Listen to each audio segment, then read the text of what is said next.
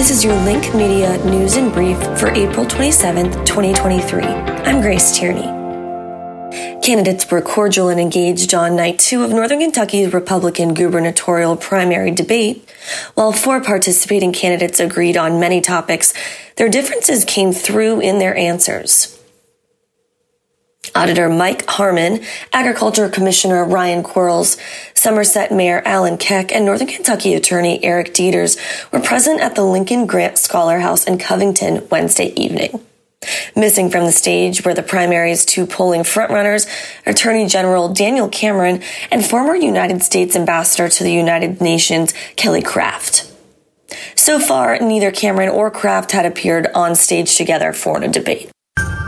The Kenton County Fiscal Court unanimously approved an executive order allowing Judge Executive Chris Knockelman to declare a state of emergency, banning open fire burning within the county from May 1st to September 30th. The order is designed to protect people from ground-level ozone, a type of ozone that forms when pollutants in the atmosphere chemically react to heat and sunlight. The phenomenon is more prevalent during the summer months when temperatures are warmer. Kenton County joins a coalition of 7 other Kentucky counties restricting open burning. This includes Boone, Boyd, Bullitt, Campbell, Jefferson, Lawrence, and Oldham.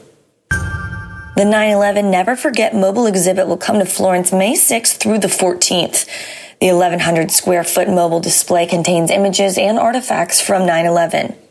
The exhibit is guided by firefighters of the Fire Department of New York City who could answer your questions and recall their firsthand accounts of that day.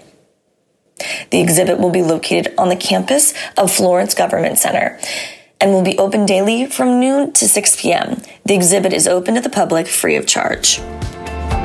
Those are your top stories of the day in Northern Kentucky. To hear about more stories like this, head to linknky.com. Thank you for listening.